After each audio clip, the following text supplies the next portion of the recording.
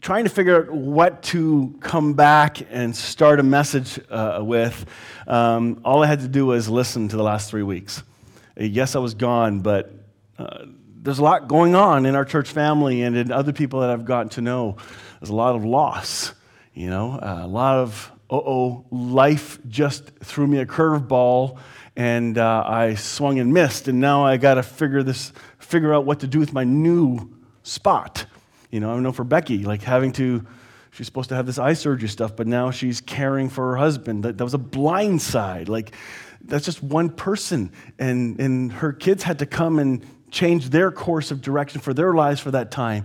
Having a loss, I heard that Elizabeth had to make her own breakfast last week. That is a reality check. Each one of us knows somebody. I've sat through some pretty tough stuff with some families. And what I'm discovering is we constantly need hope. Yes, we need encouragement. Encouragement will come out of this. But I want to find a way for us to look for hope. And I want to begin with the source of hope. And I want to begin with an Old Testament verse.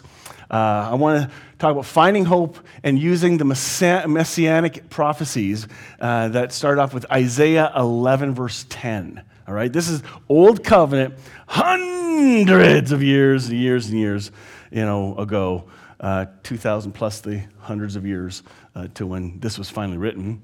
But here's this old ancient writing. In that day, the heir to David's throne will be a banner of salvation to all the world. The nations will rally to him, and the land where he lives will be a glorious place. This is a prophecy of the one coming, Jesus. All right? So this is written long ago. Then it's referred to again in Romans by the Apostle Paul. He writes this in Romans 15:2. And in another place, Isaiah said, that's the place, by the way, the heir to David's throne will come and will rule over the Gentiles. They will place their hope on him. We need hope. If you take a look at the story of the Ten Commandment movie, how many have seen the Ten Commandments? Yeah, everybody, Charlton Heston and all that stuff, and whatever remake will come just won't shine in comparison to the original of that one. But the story has been made worldwide. It's been given that kind of publicity worldwide because of that movie. So many people who would never know the Bible story would never hear about it if it wasn't for the movie. And in that whole movie, they were looking to this Messiah, some hope that their God would please rescue them. Because their forefather, Joseph, who was the second in command of all of Egypt, he was ruling the country. He was bringing prosperity. He was being wise in the time of drought. He was one who was trusted and loved and blessed and walked through hell and became a ruler. And believe me, that guy was looking for hope too. But as the Israelites grew in number, the Egyptians were getting really scared, and they decided to make them slaves in a land where they came to for refuge, and then they were suddenly flipped on. And then 400 years of silence. You thought 1 week was bad when you don't hear from God, right? Or in your app, you don't, hey, how come I don't have an update? It's been like 20 seconds. Why don't I have a like on this? How come God isn't answering my prayer? And we're whining and crabbing about the wanting instant gratification when life isn't about instant gratification, although you can't tell from our media today, because that's what they're pointing you to. What if there's a deeper truth, a more ancient, a more mystical truth, a mystery to be explored, that we need to visit and maybe contemplate on, meditate on, think on. And that is this idea of hope. And for these Israelites, 400 years. That means when your generation, let's say you were in generation 1, when you got to like 80 and haven't heard anything in 80 years, and their kids are hearing all this, and then they come along and said, hey, my parents didn't hear about it either. Like, there's no hope now. It's like 200 years. Can you see the pattern? Despair, despair, despair. And it's right in the middle of that despair that God brings hope. You might say, well, what about those other 400 years and those poor people? Yeah. Is this the time you want to go out and lick your wounds? Are you now comparing yourself? Honestly, if we ask ourselves our true motivation for half of our questions, you might be shocked at how much of your question is about control. You want to control because you want to know. Because if you know, somebody else doesn't, and then you have one up. And it's the self-righteous judging. Just go down that rabbit trail for a little bit. You might be asking less questions and perhaps be encouraged to hope more, to be more thankful, for that is what we are called to be and do, is to be thankful in our circumstances. Don't necessarily have to be thankful for the circumstance, but be thankful in it and thankful of the one who sustains you. So here's a picture of Jesus, the source of all hope, being hope. Let's not forget that. Hope is not in, hey, I hope I get that job. Hope is not, oh, I hope that deal goes through. Hope is not, oh man, I hope this relationship works out. Hope is not whatever we want to do there. Hope is a person. And it's not a, oh man, I sure hope so, which is a very loose way to understand the word hope. Hope is rather a faith in someone we can totally trust that the outcome will come. There's some confidence there. I think there's some verses in Scripture about that even. Maybe you'll find them. Let's see. Finding hope in the messianic prophecies. Here's another one from Isaiah 42:4. This is, again, the reason I'm bringing out the source is because we often forget about the real source. We have all these encouraging verses about, have hope, find hope, be positive. Well, how about who does it come from? Who do we need to look to? He says here again, this is the hope of the Messiah coming. He will not falter or lose heart until justice prevails throughout the earth. Even distant lands beyond the sea will wait for his instruction. And here we go, Matthew 12:21, it happens, and his name will be the hope of all the world. The earth is waiting and has been waiting. And when the hope of the whole world shows up, everything changes. I find it very interesting that when the angels announce the birth of Christ, who do they announce it to? First people. It's a Christmas story. Come on, guys. Thank you. This should be obvious. The shepherds. Lowly shepherds. And the words were, what? Anybody remember? Glory to God in the highest. Peace on earth to believers only. Is that what it says? What does it say? Anybody remember? Paraphrase it. You don't have to get it right. Goodwill to all men. This is good news for all people. The angel did not say, for all those who act right and get God's blessing, it'll be good news for you. The angel said, this is for the world, for everyone. This hope is for every single person, whether they believe or not, whether they know it or not. There is hope for all people. Paul describes Jesus as our hope. Not to just have hope in him, but he is our hope. This letter is from Paul, the apostle of Christ Jesus, appointed by the commander of God, our Savior, and Christ Jesus, who gives us hope. Are you feeling hopeless? You're allowed to. It's not a sin to feel hopeless. It's not a sin to be depressed. It's not a sin to be down and out. And don't let anybody else tell you that. Because I know there's enough religious groups that imply that because you're not thinking right, feeling right, expressing right, then you are sinning and therefore God can't handle hanging out with you until you correct yourself. That's baloney. God's for you. He's done everything already to make you right. And he is the one who gives you hope. So just ask for that hope. Father, I need hope. He might actually send you another human. He might inspire you with some encouragement. He may make you look out in a field and just take in the beauty of his creation. You'd be surprised what that can do to inspire hope. 1 Timothy 1:1 in the Passion Translation, same verse.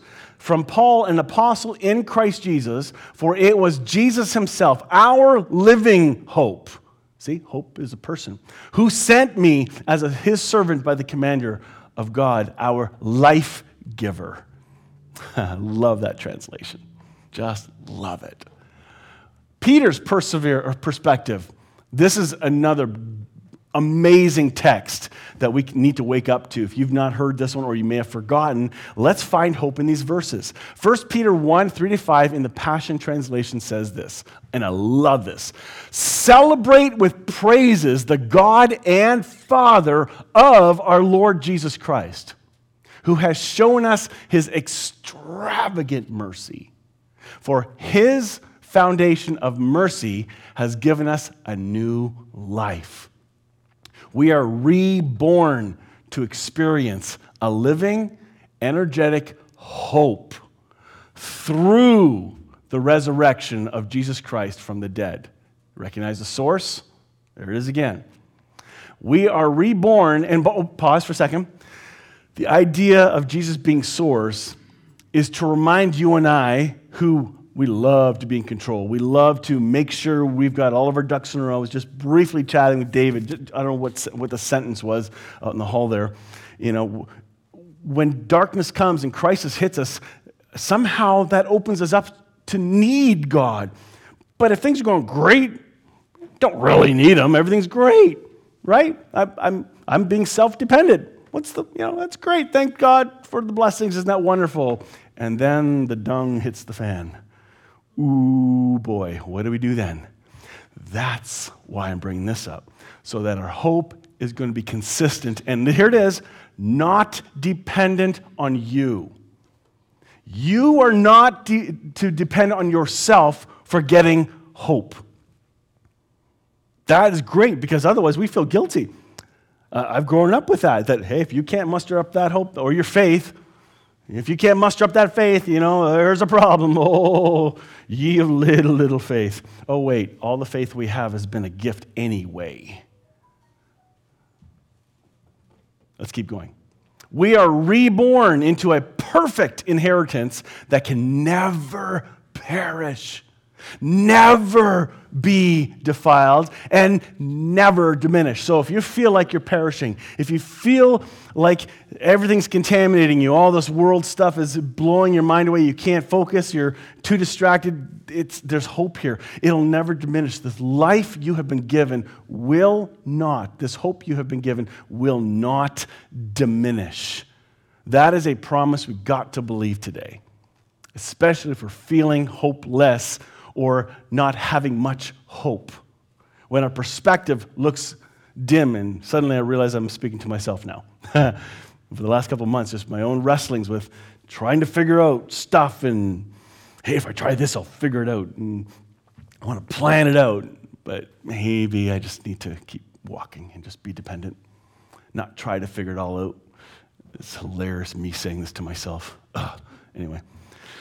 It is promised and preserved forever in the heavenly realm for you. Through our faith, the mighty power of God constantly guards us until our full salvation is ready to be revealed in the last time. So the faith you have is really his faith, for there is only one faith. There is only one life. Cannot forget that. There is only one source. Finding hope in pain, Psalm 39. I read this one at funerals all the time. I love this one. This is the I'm allowed to be honest and vent poem. This is the psalm that reminds us, I'll read it for you, you'll get it. It says, Lord, remind me how brief my time on earth will be. Remind me that my days are numbered and that my life is fleeing away. My life is no longer than the width of my hand. In an entire lifetime, it's just a moment to you. Human existence is but a breath. We are merely moving shadows, and all of our busy rushing ends in nothing. We heap up wealth for someone else to spend. How encouraging is this so far? Isn't that just great? Yes, sign me up for this class. And so, Lord, where do I put my hope? And he ends that section by saying, my only hope is in you. While it is important to recognize the shortness of life, nobody gets out alive, right? Everybody knows that. Please, you do know that. Okay, life is short. 15 years, 20 years, 70 years, 95 years, life is short. This is something to think about. We need to always, I believe, we need to have an awareness of our destination, so to speak, that our earth suits will give out one day. Some will give out faster than others, and some will get blindsided, taken out unexpectedly. But folks, while you live, what are you going to do? Are you going to only see the negativity? Or at least you're going to see it, recognize it, and place your hope in God. Because if this is all you look at, oh my goodness, look out for that downward spiral. And you're going to need someone else to come help and pull you out of it. He's being real and honest, but he's giving us a pattern. You're allowed to vent, but right here, that's where you live. You're allowed to have those rabbit trails, so don't get mad at people for I'm having a really hard time. For those that are in the pattern of saying they're having a really hard time and they're saying it all the time, you need to change your thinking. You're allowed to be honest with it, but let's be honest with a greater reality than your circumstances. Christ lives in you. That is a greater truth than what you're going through. That's where you need to focus. Because when you begin to focus there, this seed will begin to be nurtured and grow, and you'll become a hope-filled person. And guess what a plant does? It reproduces. It's going to give hope to others. There are some people that are just inspiring, just to be around. They just give off hope or encouragement. You want to be around them. There's some people, they're coming. Shh, go around the corner. You don't want nothing to do with them because they're so negative all the time. They need the love. These guys need to be the encouragers and find a way to love each other. There's room for that. I think this particular psalm is really powerful. 3 examples of hope, of how Jesus gave hope. The woman caught in adultery, we all know the story. It was a setup.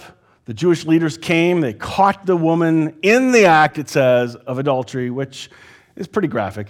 So they throw her in front of Jesus, ready to shame her. She is going to get stoned according to the law. That they knew this had to happen. Jesus turned the tables on them. This woman had no hope. Okay? None. And the compassion of your Savior, who lives in you, who you are one with, therefore you are possessed with that same hope, the same eyes, the same perspective as Jesus. Whether you believe it or not, and whether you see it or not, you have this perspective. And he saw this woman and had compassion on her. He also knew what they were trying to do to him. And whatever he wrote in the ground, we don't know. Man, there's some awesome theories out there. We don't know. But the men started leaving, starting with the oldest to the youngest. Somebody said they wrote the names of some of the priests who used her services. Who knows? That'd be embarrassing. I'm out of here. Or who knows what he wrote down, what wise saying he put in the ground. I would have taken a picture. I would have, come on, what did he write? Right, no camera. But that wasn't the issue. The issue was her. He was not afraid of being misunderstood by all the crowd. He saw one woman who needed to be rescued. And he risked his own life, his reputation. He didn't care what others thought of him because in his heart, he knew this was right. Oh, here's the best part. He says, where are your accusers? There's none here. And Jesus, and I don't know how compassionate he said it, but however he must have said it, he said, neither do I. And I'll bet you tears are run down his face. because that's the language she probably would understand. He says, go and sin no more. Now, some of us will hear that and say, you stop being an adulteress. No, that can be part of it, but why do we go for the sin focus so much? How about stop seeing yourself as who you aren't? I just saw you as loved. Start to see yourself the way I see you, and you'll start to treat yourself better. Go and sin no more. Sin, the word sin just means missing the mark. That's it. Imperfect. And every time we do things that are inconsistent with our attitudes and with our identity, every time we do things that are inconsistent with our identity in Christ, there's a disbelief that happens. All those actions come out of a faulty belief. That's what the sin is. Not see yourself as clean, pure, holy, righteous, forgiven, good, beautiful. This is how God sees you.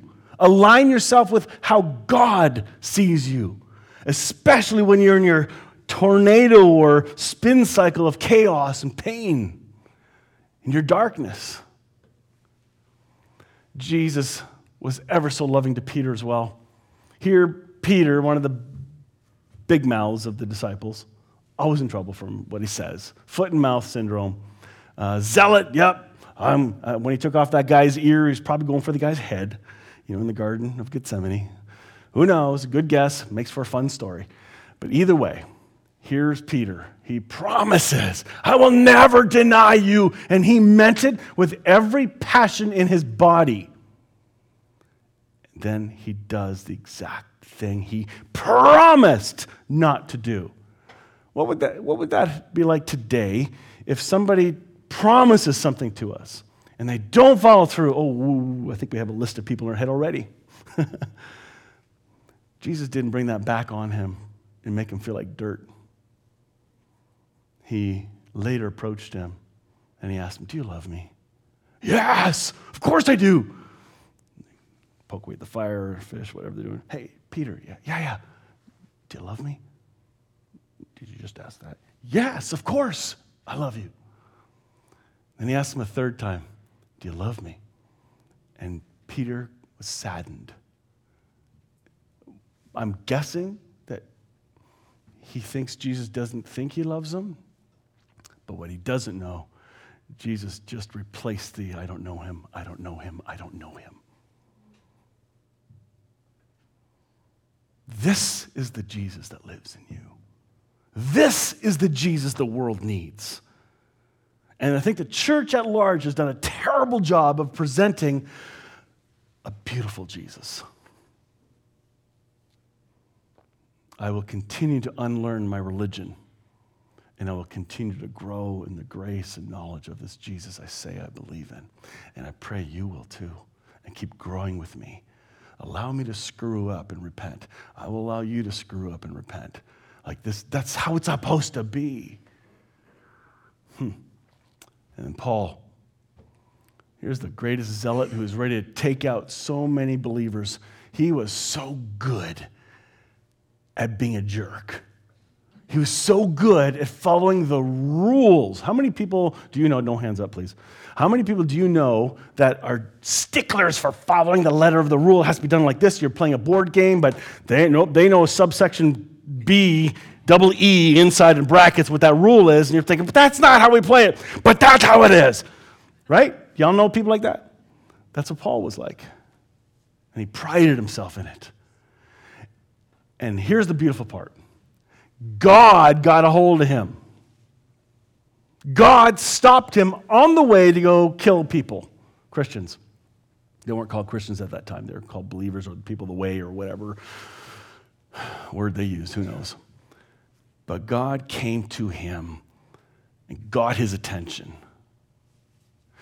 If God can do that with a brutal person so steeped in legalism, he can do it for you. He can do it for your loved one. He can do it for the person you think has no hope. Oh, there's hope.